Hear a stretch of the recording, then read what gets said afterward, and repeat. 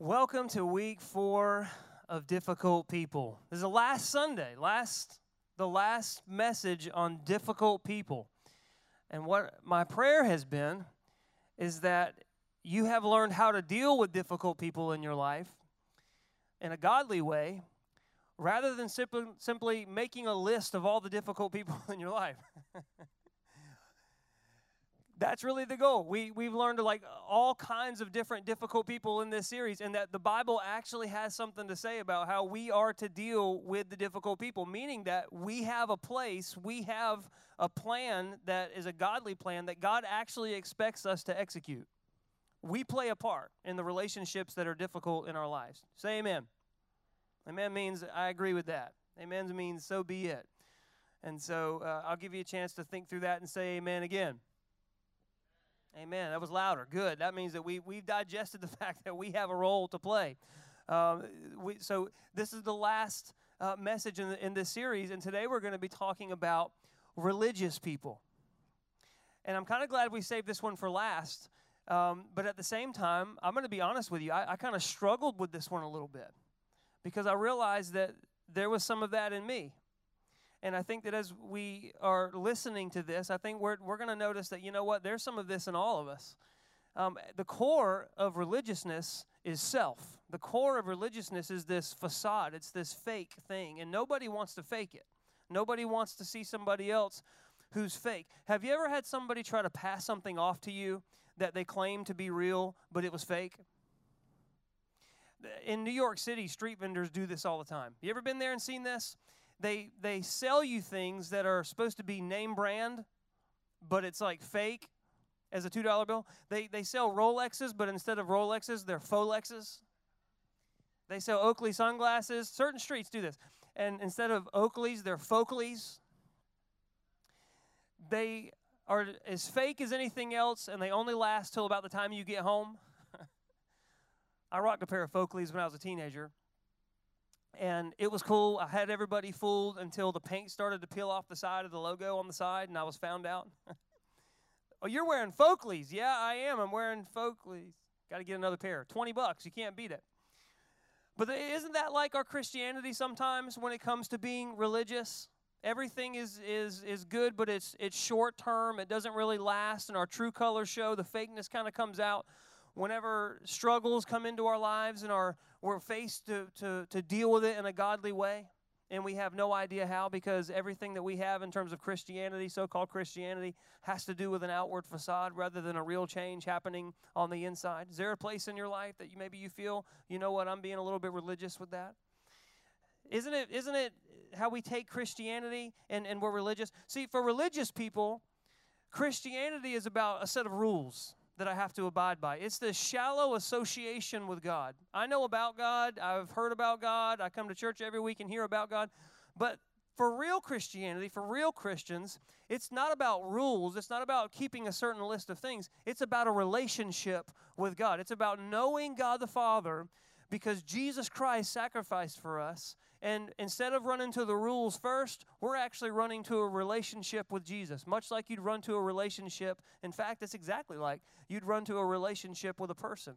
A real person, except for this real person is actually a real person named Jesus, who actually lived here, who still lives, and who knows you by name, and isn't primarily interested in giving you a list of rules to live by, but he's interested in a relationship with you. Did you know that we're all tempted to be religious? All of us, every one of us are, and we have to decide, are we going to buy the fake stuff, or are we going to delve into a real relationship with Jesus Christ? It's interesting because Jesus had to deal with religious people all the time in his life here on this earth, and the Bible called them Pharisees. Say Pharisees. Maybe you've heard that term before, maybe you haven't, but the Pharisees were this really smart group, actually very highly educated in the Old Testament scriptures and the law that God gave, and they were extremely legalistic. They were like extremely, all these rules you have to live by, and you know what, we're going to be the police officer, so to speak, to kind of make sure that you do exactly what these rules say. And what's interesting is that they did it in the name of God. And Jesus didn't have use for them at all. In fact, he dealt with them pretty frankly and pretty bluntly. And in Matthew 23, Jesus calls them fakes. He calls them straight out. You're fake. In fact, he said you're appearing to be one thing, you're appearing to be godly, but really it's just empty religion. And he used all these different terms to talk about them. He would call them hypocrites. He called them blind guides. They were kind of appearing to be able to lead people in a godly way, but really they were just blinded themselves. At one point he said it's like blind people leading blind people. They both fall into the ditch. He called them vipers, poisonous snakes. At one point, listen to this. I love this one. He called them whitewashed graves. It's like a tombstone that's been like cleaned really good and it looks really good on the outside, but on the inside it's just death. You're appearing to be one thing on the outside, cleaning up the outward appearance, but on the inside it's just like the equivalent of death. It's not life. And so when Jesus tells somebody that, you can assume that that person is not good for you. In fact, Jesus, he not only challenges the Pharisees, but he challenged everybody else around them to stay away from people like that because they were leading people in the wrong way. In fact, Luke 12, verse 1, he said this, be on guard. He's talking to all the rest of everybody else. Be on guard. That means make a conscious decision with your mind. The Greek word guard there. Actually use your brain. Be on guard against the yeast of the Pharisees. What's he talking about there? You know, in the scriptures, in the Bible, yeast was commonly referred to when he was talking about evil. Well, what does yeast do? It's made in bread. It takes just a little bit of it, right? And it affects the whole batch. And what he's saying is just a little bit of Phariseeism, just a little bit of toxic religion in your life. It can ruin the whole batch. It can mess up the relationships in your life, your marriage. It can mess up your friendships. It can mess up your attitude. He says you got to be aware and be on guard about this Phariseeism, about religion in your own life. And it's sad to say, but over 2,000 years later, Phariseeism is alive and well today. Religion is alive and well today in the church. And in fact, I believe there's a little bit of it in all of us that God would challenge us. And so what I want to do today is I want to identify just a couple of things that traits of religious people, and then I want to look at how we're supposed to deal with religious people. So I kind of want you to be on a teeter-totter. I want you to listen for things that may be happening in your own life, and then I also want you to listen for things that may be happening in somebody that you know, and you kind of have to deal with it. It may be both of those. So I want us to lean in. This is going to be a little challenging, and maybe a little bit, you know, hey, Pastor Ryan, that hurts a little bit, but I want you to know that anything I tell you is not going to be just my opinion. It's going to be based in the Word of God. And I want you to know that whatever I tell you, I'm doing it in love, and I do that because I genuinely do love you, but I also do it because I'm humbled because I'm preaching to myself too. So let's just say amen together and just go together and know that God wants to change all of us in the room. Say amen. All right, you ready? The first toxic religious trait illustrated in the lives of the Pharisees was this, is they were very legalistic. They were legalistic. You want to spot a Pharisee? You want to spy somebody being legalistic? Well, it's when people are concerned more with rules than they are relationships. They're more concerned with observing rituals than helping people's needs. Legalism is when you try to earn your way to heaven, which you can't do, and we all know we can't, but boy, do we try, don't we? Legalism says that God only smiles on you when you're keeping certain restrictions. People that are legalistic say, you know what, it's not so much about the relationship. That will come when we observe the rules correctly. And when we do it together correctly, then the relationship will be a byproduct. The problem is Jesus never said that. I love the fact whenever Jesus came to this earth and just completely bypassed all the rules that the Pharisees were trying to keep so good, but yet they never could perfectly. By the way, God's standard is perfect. So if you've missed one, you've missed all of them. And he just walks right up to people. He didn't give them a list of rules. He didn't give them a list of commandments to live by. He understood those things would happen naturally when the relationship was right. Legalistic people can't get that. They're more concerned about the rituals. They're more concerned about you doing the right thing at the right time, the rules, than they are about the relationship. Jesus was the complete opposite. Legalistic people, they love to make policies and procedures and rules. And if you have some area of your life that doesn't happen to have a rule in it, boy, they will make one for you. The difference in legalistic people and Christians is this. Religious, legalistic people have an association with God through rules. But Christians know God through a relationship with Jesus Christ. Did you catch that? It really comes down in life to, are you going to live by rules or are you going to live by a relationship? I heard a story of an older couple recently who, when they got married, they were newlyweds, of course, and they didn't know each other very well. And so they had lots of rules, like how to fold towels. The husband said, I realized very quickly that I didn't fold towels the right way. And she let me know pretty quickly that it was wrong. I didn't even know there was a right way and a wrong way to fold towels, but evidently there is. They had rules about where you should push the toothpaste in the tube. You know, evidently you don't do it in the middle. Which way the toilet paper is supposed to go. And, you know, these are little small rules, and there were a whole lot more because they didn't know each other very well. Well, now they've been married over 40 years, and he said, we really don't have any rules anymore. The only rule we really have is you always have to tell the truth. So here's the point. The greater the relationship, the fewer rules that you need. Because the greater the relationship, the greater trust that you have. And a relationship is about trust. And when you have trust, you don't have to go out of your way to create all these rules and regulations and policies to keep people from getting out of line. Trust is a byproduct of a real relationship. Legalism is always about the rules first, not about the relationship. So how do you spot a religious, legalistic person? Here's something else. A religious person is always getting offended. They get offended by everything. They've got their rules, and they have their rules, and you're supposed to obey them, and they try to obey them, and you know, if somebody else doesn't measure up to the rules, they're going to let you know that you're not measuring up. They'll let you know quick.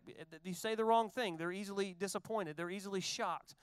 People that are legalistic, they just get offended all the time, and they live in a state of being upset. And Jesus was talking to one of these Pharisees at one point in Luke chapter 11. They were getting ready to eat, and Jesus didn't wash his hands, which was kind of a rule, a ceremonial rule. And it says this in verse 38. The Pharisee was shocked and somewhat offended when he saw that Jesus didn't wash up for meals. So it's a rule. As far as the rules went, that was a big offense. He didn't wash his hands. But this guy was more interested in the rule than understanding that the very Son of God was right in front of him. Than understanding that there was a soul right in front of him. He was more concerned with, you know what, you didn't wash your hands before the meal. And so Jesus, he was always offending legalists because they couldn't control him. They couldn't manage him with rules. And I just want you to know that guys, life is not about rules and regulations. Jesus didn't die for rules and regulations. He died for relationships. The first one was between you and him. And the second was between you and everybody else. We go vertical with God first, and then we go horizontal with each other. Those are relationships that Jesus died for. It's the one thing that will outlast this earth. And he didn't play by all the rules and regulations, and they didn't like it. Now, I just need to clarify, it's important to have rules. Please don't go home and say, well, the rules are off the table. I'm not washing my hands for meals anymore, and we're turning the toilet paper any way I want. That's not what I'm saying. It's important to have rules in life, but when rules take precedent over people and relationships, you've become religious. Secondly, religious people are nitpickers. It's different than nose pickers, unless you're a nitpicking nose picker. Religious people are nitpickers. They get into the details and they live there. And they can't help it. They nitpick around all the little things that are wrong. There was a movie that came out years ago. It was an animated movie for kids about dinosaurs. And these scientists got really upset. And they were like, you know, this is giving kids the wrong impression because this shows dinosaurs with lemurs. And lemurs didn't evolve for another 1,000,000 years. Right? This is scientists talking. And they said the kids are going to get the wrong impression about dinosaurs. And Jay Leno, the comedian, was commenting on it, and he said, well, let's forget the fact that the dinosaurs are singing and dancing. Just religious, just nitpicky. People, they always love to find fault, and they'll find fault in anything. They'll miss the forest for the trees. There are religious people out there that are always pointing out what you do wrong. You can get 96% of it right, and they'll take the 4% that you got wrong and make sure that you know about it. Nitpickers. Picky, always trying to get at you. A friend of mine grew up in a church where it was like this, and it was like everything everybody did was wrong. They just wanted to point out the sin of the week. That was all they did. And he said, I felt like if I was smiling, they were looking at me like I was up to something. I mean, it was just like illegal to be happy or something. But just nitpicky. They're always critical of actions. Nitpickers are always critical, particularly of words. They want to take your words and they want to twist them. And the Bible says the Pharisees did this. In fact, if you look through the Gospels, which is the first 4 books of the New Testament, the life of Jesus, you're going to find this sentence multiple times. Here's one in Matthew 22:15. It says, the Pharisees went out and made plans to trap him in his words. They were nitpickers. They weren't trying to look at the life of Jesus and what he was trying to accomplish and the miracles and the love. They were trying to trap him in a nitpicky way, his words. And nitpickers are like, well, you said this. Well, I didn't mean that. Well, you said it, and that's what matters. These are the words you used, and it doesn't matter what you mean. This is what you said. They're always trying to trap you in this judgmental kind of way. Jesus never put up with it. He never put up with nitpickers. In Matthew 12, he said to the Pharisees, who were very toxic religious people, in verse 6, he said, if you had any idea what this scripture means, and then he quotes God in the Old Testament, where God says, I prefer a flexible heart to an inflexible ritual. He's like, if you had any idea what that means, that God cares more about what's on the inside of you than what you may be doing on the outside at any given moment. If you had any idea what that scripture means, you wouldn't be nitpicking like this. But they couldn't get it. Religious people tend to be nitpickers, and they tend to be kind of all or nothing thinkers. There's no progression in the middle. There's no gray area. It's either you're either good or you're bad. You're either all good or you're all bad. No room for grace. And Jesus looked at him a few chapters later in chapter 23 and said this, verse 24. He said, you strain out a gnat, but you swallow a camel.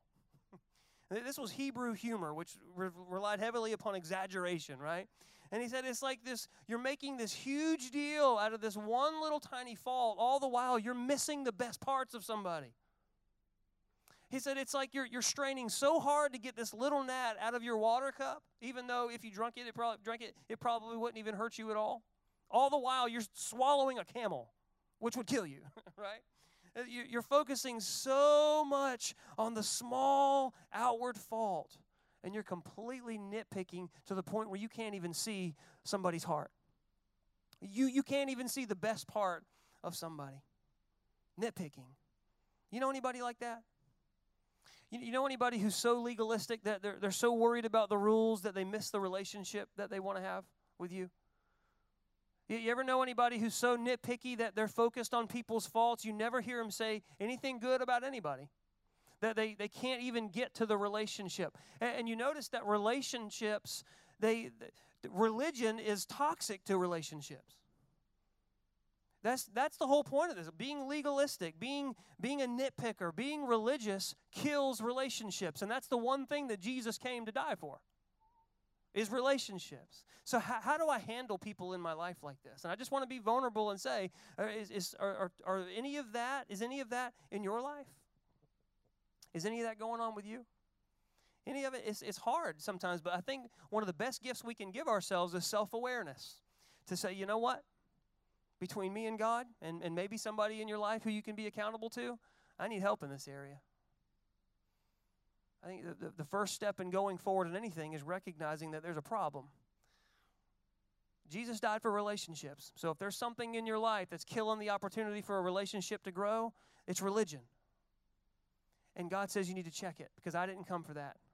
I came to give you life for the purpose of a relationship with me and for one another. So how do I handle religious people in my life? How do I handle legalistic people? How do I handle nitpickers in my life? Let's talk about it. There's 3 things. But the first thing is this. You have to realize that it's not about you. And I think that's hard sometimes, because when people get offended easily, sometimes we just want to run to them and fix the problem. We want to clarify. You know, I didn't mean that. We want to kind of go overboard to win their approval, because some of the relationships are close to us. Some of them are family. And some of them are friends or coworkers that are close. But the first thing you need to realize about religious people is that it's not about you. When somebody is being religious, they're going to try to take it out on you. But it's not about you, it's about them. And the reason is because they are living their lives trying to be worthy of God by keeping rules. Boil it all down, that's what they're doing. And they can't do it, and so they don't feel good about themselves way down deep. And so you can't feel good about yourself either, because I have to judge you by the same standard I judge me, or it's not fair. And the fact is that they've missed the mark completely, and they take it out on you. But you just got to remember, it's not about you. It's about them. So the question then becomes is, should I try to live at peace with them?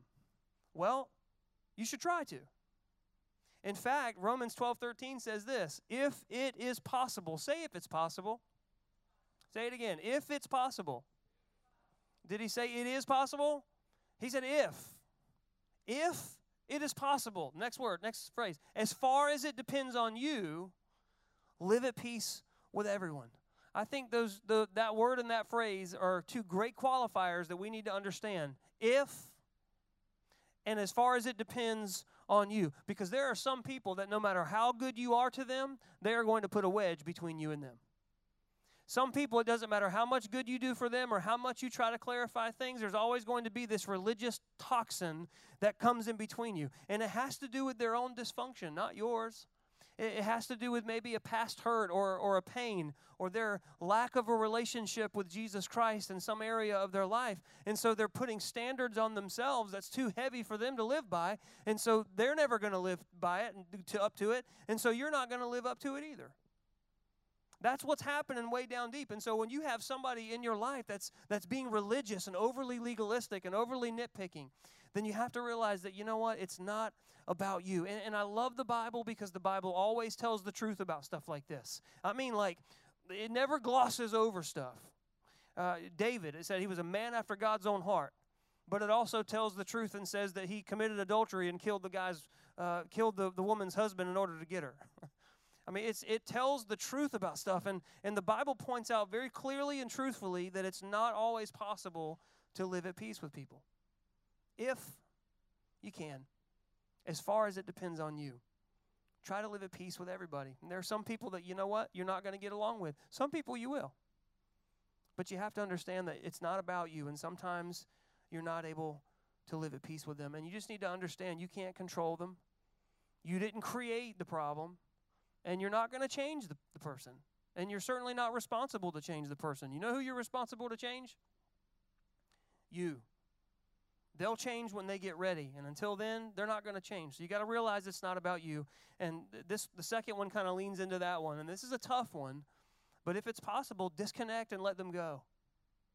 When a legalistic, nitpicking, religious, toxic person like that comes into your life, let them go if it's possible. Now, I understand, I'm not talking about marriage, okay? Whenever you marry somebody, you say, I'm committing to you until death. That's what you're saying. And so I'm not talking about marriage. But there are people in your life who are causing harm and who are causing damage that you haven't made a commitment to like that. And you can let them go. You can withdraw. It's a simple solution. Jesus Christ, the perfect person that ever walked this earth, the most perfect person who was perfect, what did he do? Well, Matthew 12, verse 14 says the Pharisees went out and they plotted how they might kill Jesus. You call that religion? Call that toxic? Yeah. What did Jesus do? It says, aware of this, Jesus withdrew from that place. Duh. You know, they're going to try to harm him. Jesus doesn't go there. It's not rocket science, right? You just don't show up where they are. Just don't go. It's real simple. Jesus said there's toxic people. They're religious. They're trying to wrong me, and so I'm not going to go. I'm not going to be around them. You pull back. You disconnect with somebody like that. And I know sometimes it's hard because you've built a relationship and you have a history with this person, and maybe it just needs to be a clear ultimatum. I love you.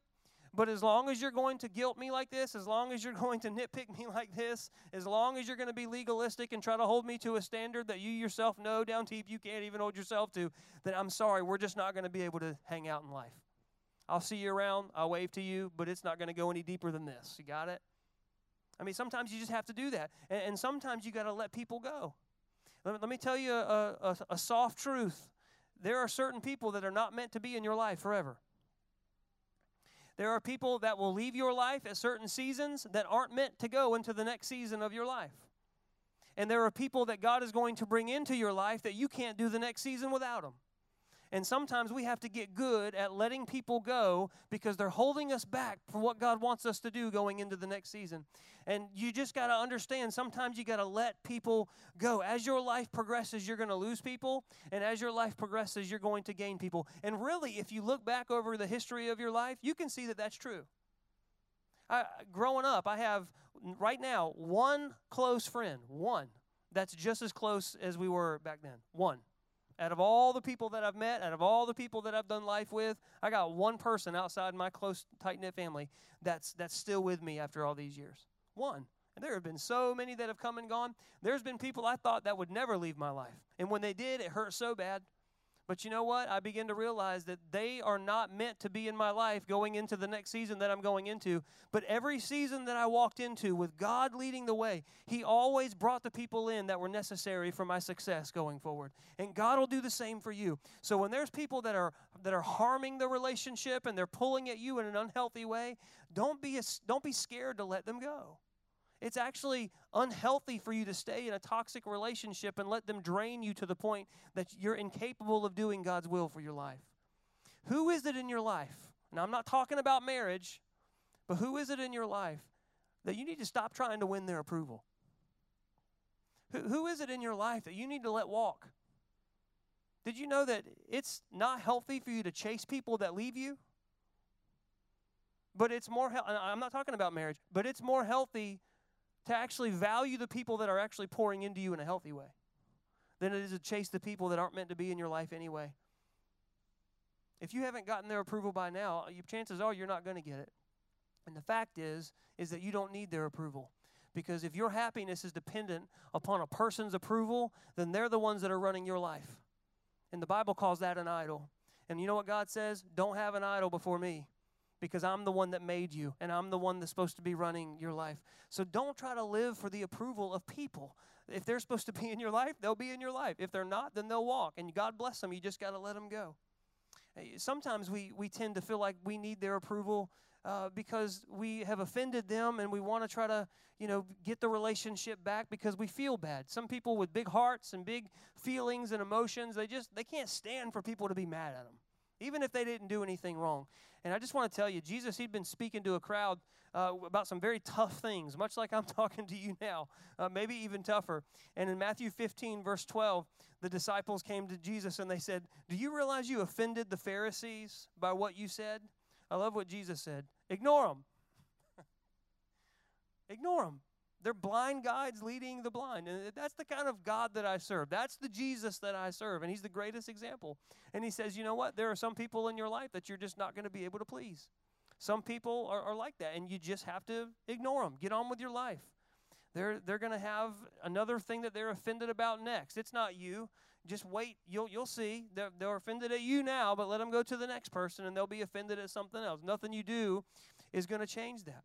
So what do you do with religious people in your life? Legalistic, nitpicky people. Well, you got to realize that it's not about you, and you got to, if possible, let them go. And I just need to tell you real quick, sometimes God will put people in your life that you're supposed to influence, some people that you're supposed to lead up. But you got to be really discerning about when it's time to let them go, because there is a season for that, you see. And it's like someone that goes and saves somebody in the water, and they're trying to save somebody who's drowning. Well, they can save them, they can help them, but the moment that person begins to drag both of them down into the water, it's time to let go. And there are people in your life that, you know what, there was a season where you're supposed to be helping them. You're supposed to be there. And maybe they're religious, maybe they're nitpicking, maybe they're just down and out, I don't know, but they're drawing from you, they're taking from you. And there is a season sometimes where God will put people that aren't as far along as you in your life so that your godly influence can shine through you to them and plant seeds, or maybe water seeds that are already there, water seeds that maybe somebody else planted in a previous season. But there's going to come a time where you have to be discerning when it's time to let that person go and when it's time for God to bring that person into somebody else's life for the next season. You have to be discerning whenever God puts people in your life like that.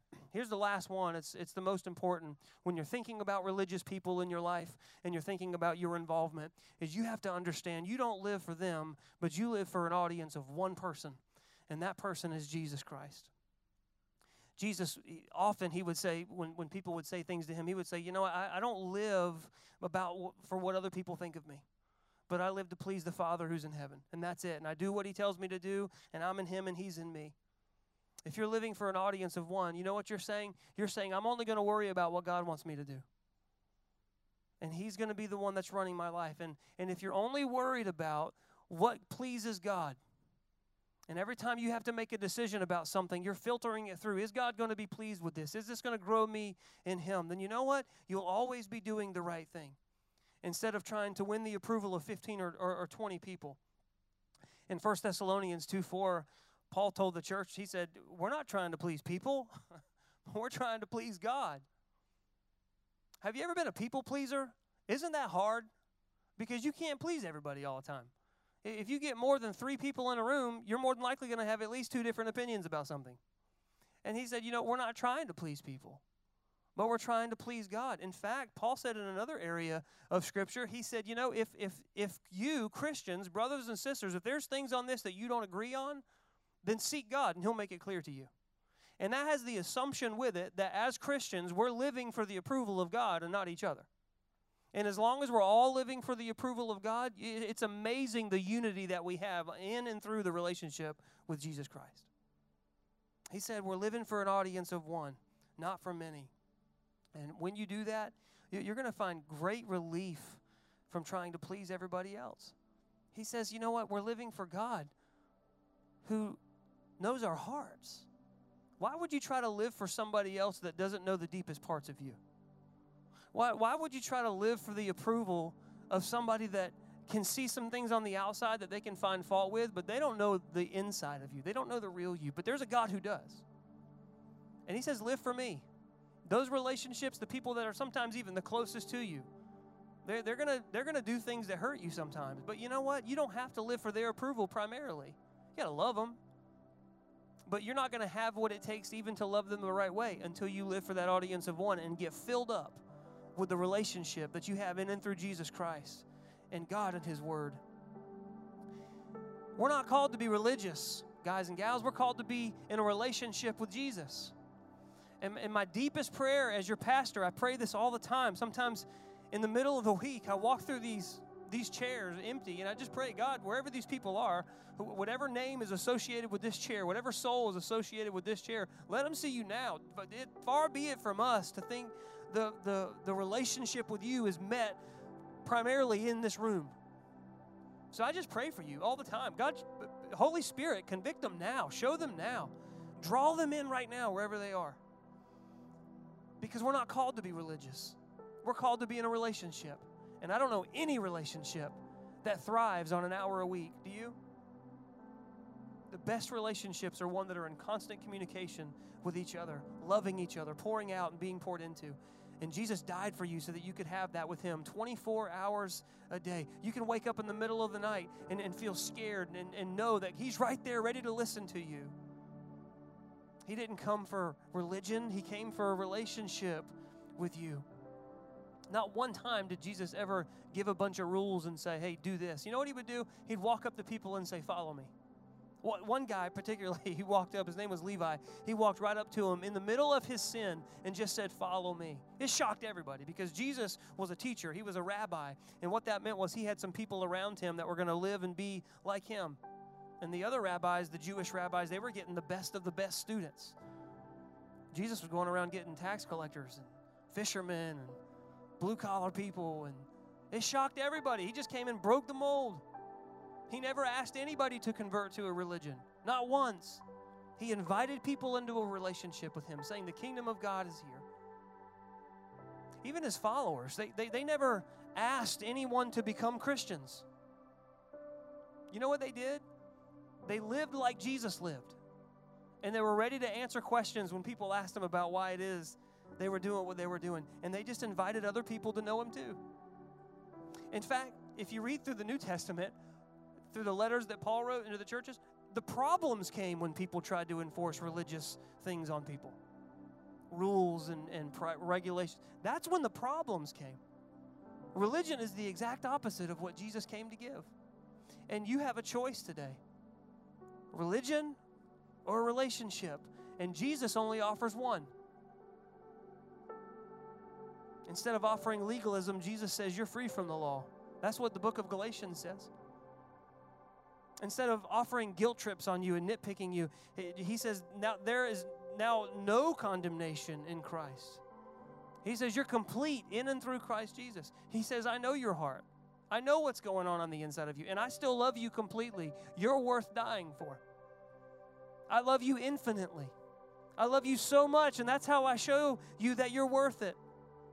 He's not ridiculing you. He's saying you have infinite value. Are you hearing me today? The God of the universe. I love the song earlier. It said, Jesus is in this room. He's not some far-off God. He's here. And He wants you to hear Him. He wants you to hear Him say, the good, the bad, the ugly, I just love you. And yes, there are things that you're going to do. I promise you, there are things that God will shape you with. But you know what? That doesn't come before the relationship. It's amazing how all the rules tend to work themselves out. All the things that God wants to do in you for your good is a byproduct of the growing relationship that He wants to have in you. All the things that we're trying to accomplish with religion, we'd be so restful and so peaceful when we finally begin to realize that we can have a relationship that Jesus died to give us before religion was even a thing. And that's the choice you have. You can have the burden of religion, or you can have the life-giving promise of a relationship that Jesus offers. And I'm here just to ask you the question, which one is it going to be? I'm going to pray, and as I do, I'm going to ask you that question. And maybe for some of you, you've got areas right now in your life that you're like, you know what, I know I'm being religious. And I want the relationship in that area of my life. I want to invite God in. You can't have a relationship with a certain subject until you invite the other person in to be a part of it with you. You got that? So, yes, I'm being religious in a certain part of my life. Maybe you would say that, and you just have to invite God into that part. I want the relationship to be here, not religion. What is that for you? Maybe for some of you, your whole life is kind of wrapped up in religious activity. It's this outer appearance of something good, but you know good and well there is nothing changing on the inside of you. Because when the hard times come, you react the same. You're still dealing with the same problems you were. You still flip at just like a light switch when something goes wrong. You're dealing with the same stuff the same way you used to. But the outward appearance is there, and that's religion. And Jesus says right now, I want you to have a relationship with me. For some of you, you've never accepted Jesus. And maybe you're ready to cross that line of faith today and say, Jesus, I believe in you and I want to start that relationship. Those are the questions I'm going to ask as we pray. And I just want you to be honest with yourself.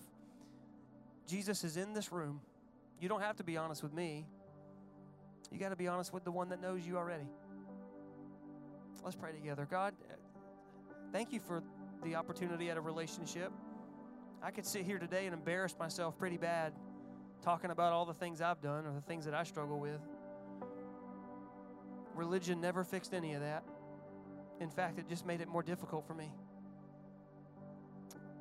But when I put you in the place of religion and have a relationship with you, I feel so much grace and hope. And it's a progression that we walk together. And I pray that same thing on the people that are right here under the sound of my voice, maybe listening online right now. And they would say, I'm done with religion in this particular area. Some of you have identified it. Just kind of in your mind and in your heart, just name that thing right now. Jesus, come into that area of my life and help me. I believe that you're not condemning me. I believe that you're not ridiculing me, or you're not looking at me, rolling your eyes. Oh, it's you again with this same problem. But you're looking at me because you gave your all, and you're looking at me with the most grace. The Word says that your love for me is higher than the heavens. Scientists can't even calculate how high that is.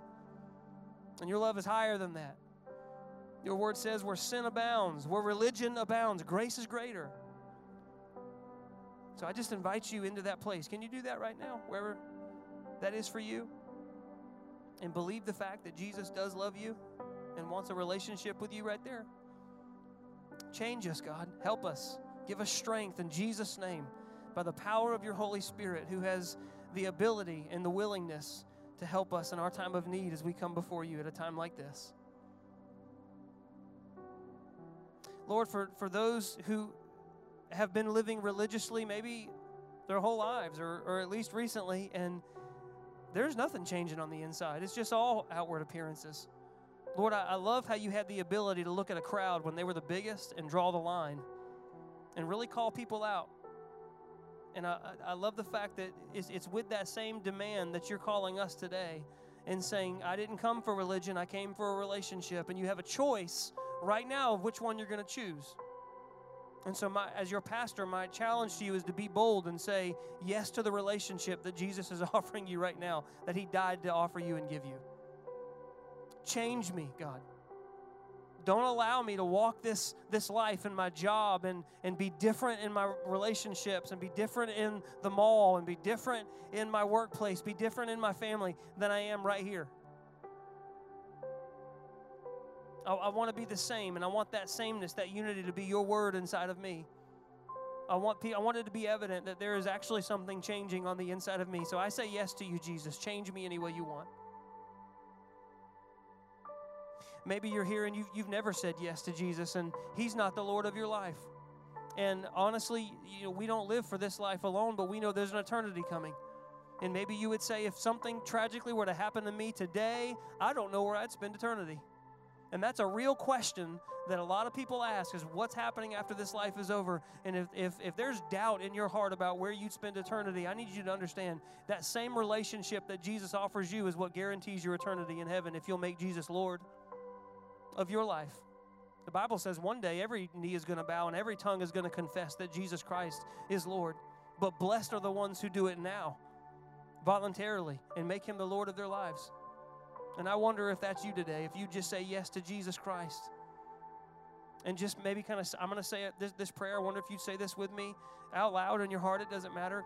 He hears you. God, I need you. And I'm not a perfect person, and your standard is perfection. So there's nothing I can do on this earth to win the worthiness of you, to earn it. I can't. But I believe that Jesus Christ came to this earth, became a man, and lived perfectly. And it wasn't just that, but he actually died in my place. My sin demanded death. That's what Romans says. The cost of sin, the cost of my sin is death. Not just a physical one, but an eternal death, a spiritual death. But Jesus died that death for me, that I wouldn't have to do it. And he rose again from the grave. He's alive today, and I believe that. So I make Him the Lord of my life. I cast my worthiness onto Him. And I want to live for you. I don't just want you to be Savior. I want you to be Lord. So I give you the authority of my life. And I pray these things in Jesus' name. Can we say amen together? Can we just give it up for everybody that said yes to Jesus? Maybe for the first time today. I'm so glad that you did that. Let me make a challenge for you. If you have said yes to Jesus for the first time, would you just take a Connect card in front of you and check the box that says, I prayed to receive Christ? Let me tell you why I want you to do that. Because I know Satan. I know his tactics. He wants to isolate you. And when he isolates you, he'll make you believe that what you did didn't make a difference and you're still the same and there's really nothing different about you. And that's why God made the church, for us to surround each other, to pray for each other, and to care for each other. And we want to do that for you. So would you let us know? And just put it on a Connect card. As you walk out, you can just put it in the usher's basket there. Just put your name and some contact information. We're going to be praying for you. And I want you to know that there are some next steps that we want you to take. There's good next steps that you can take to make sure that this walk with Jesus, this journey in this life with Him is maxed out. We want to do that for you as a church. There's some free resources that we want to put in your hand. Guys, I love you so much, and I want us to make this claim and this declaration today, that we're going to walk out of here, and we're going to be truthful with ourselves, and we're going to let Jesus change the religious parts of us so that it more resembles a relationship with Him than it does empty religion. Can we do that? We're starting a new series next week called Niche. We're going to be talking about how we're going to find our place in the kingdom of God, to find our niche, to find our purpose. And you're not going to want to miss it. It's going to be good. Have a great Sunday. I'll talk with you next week.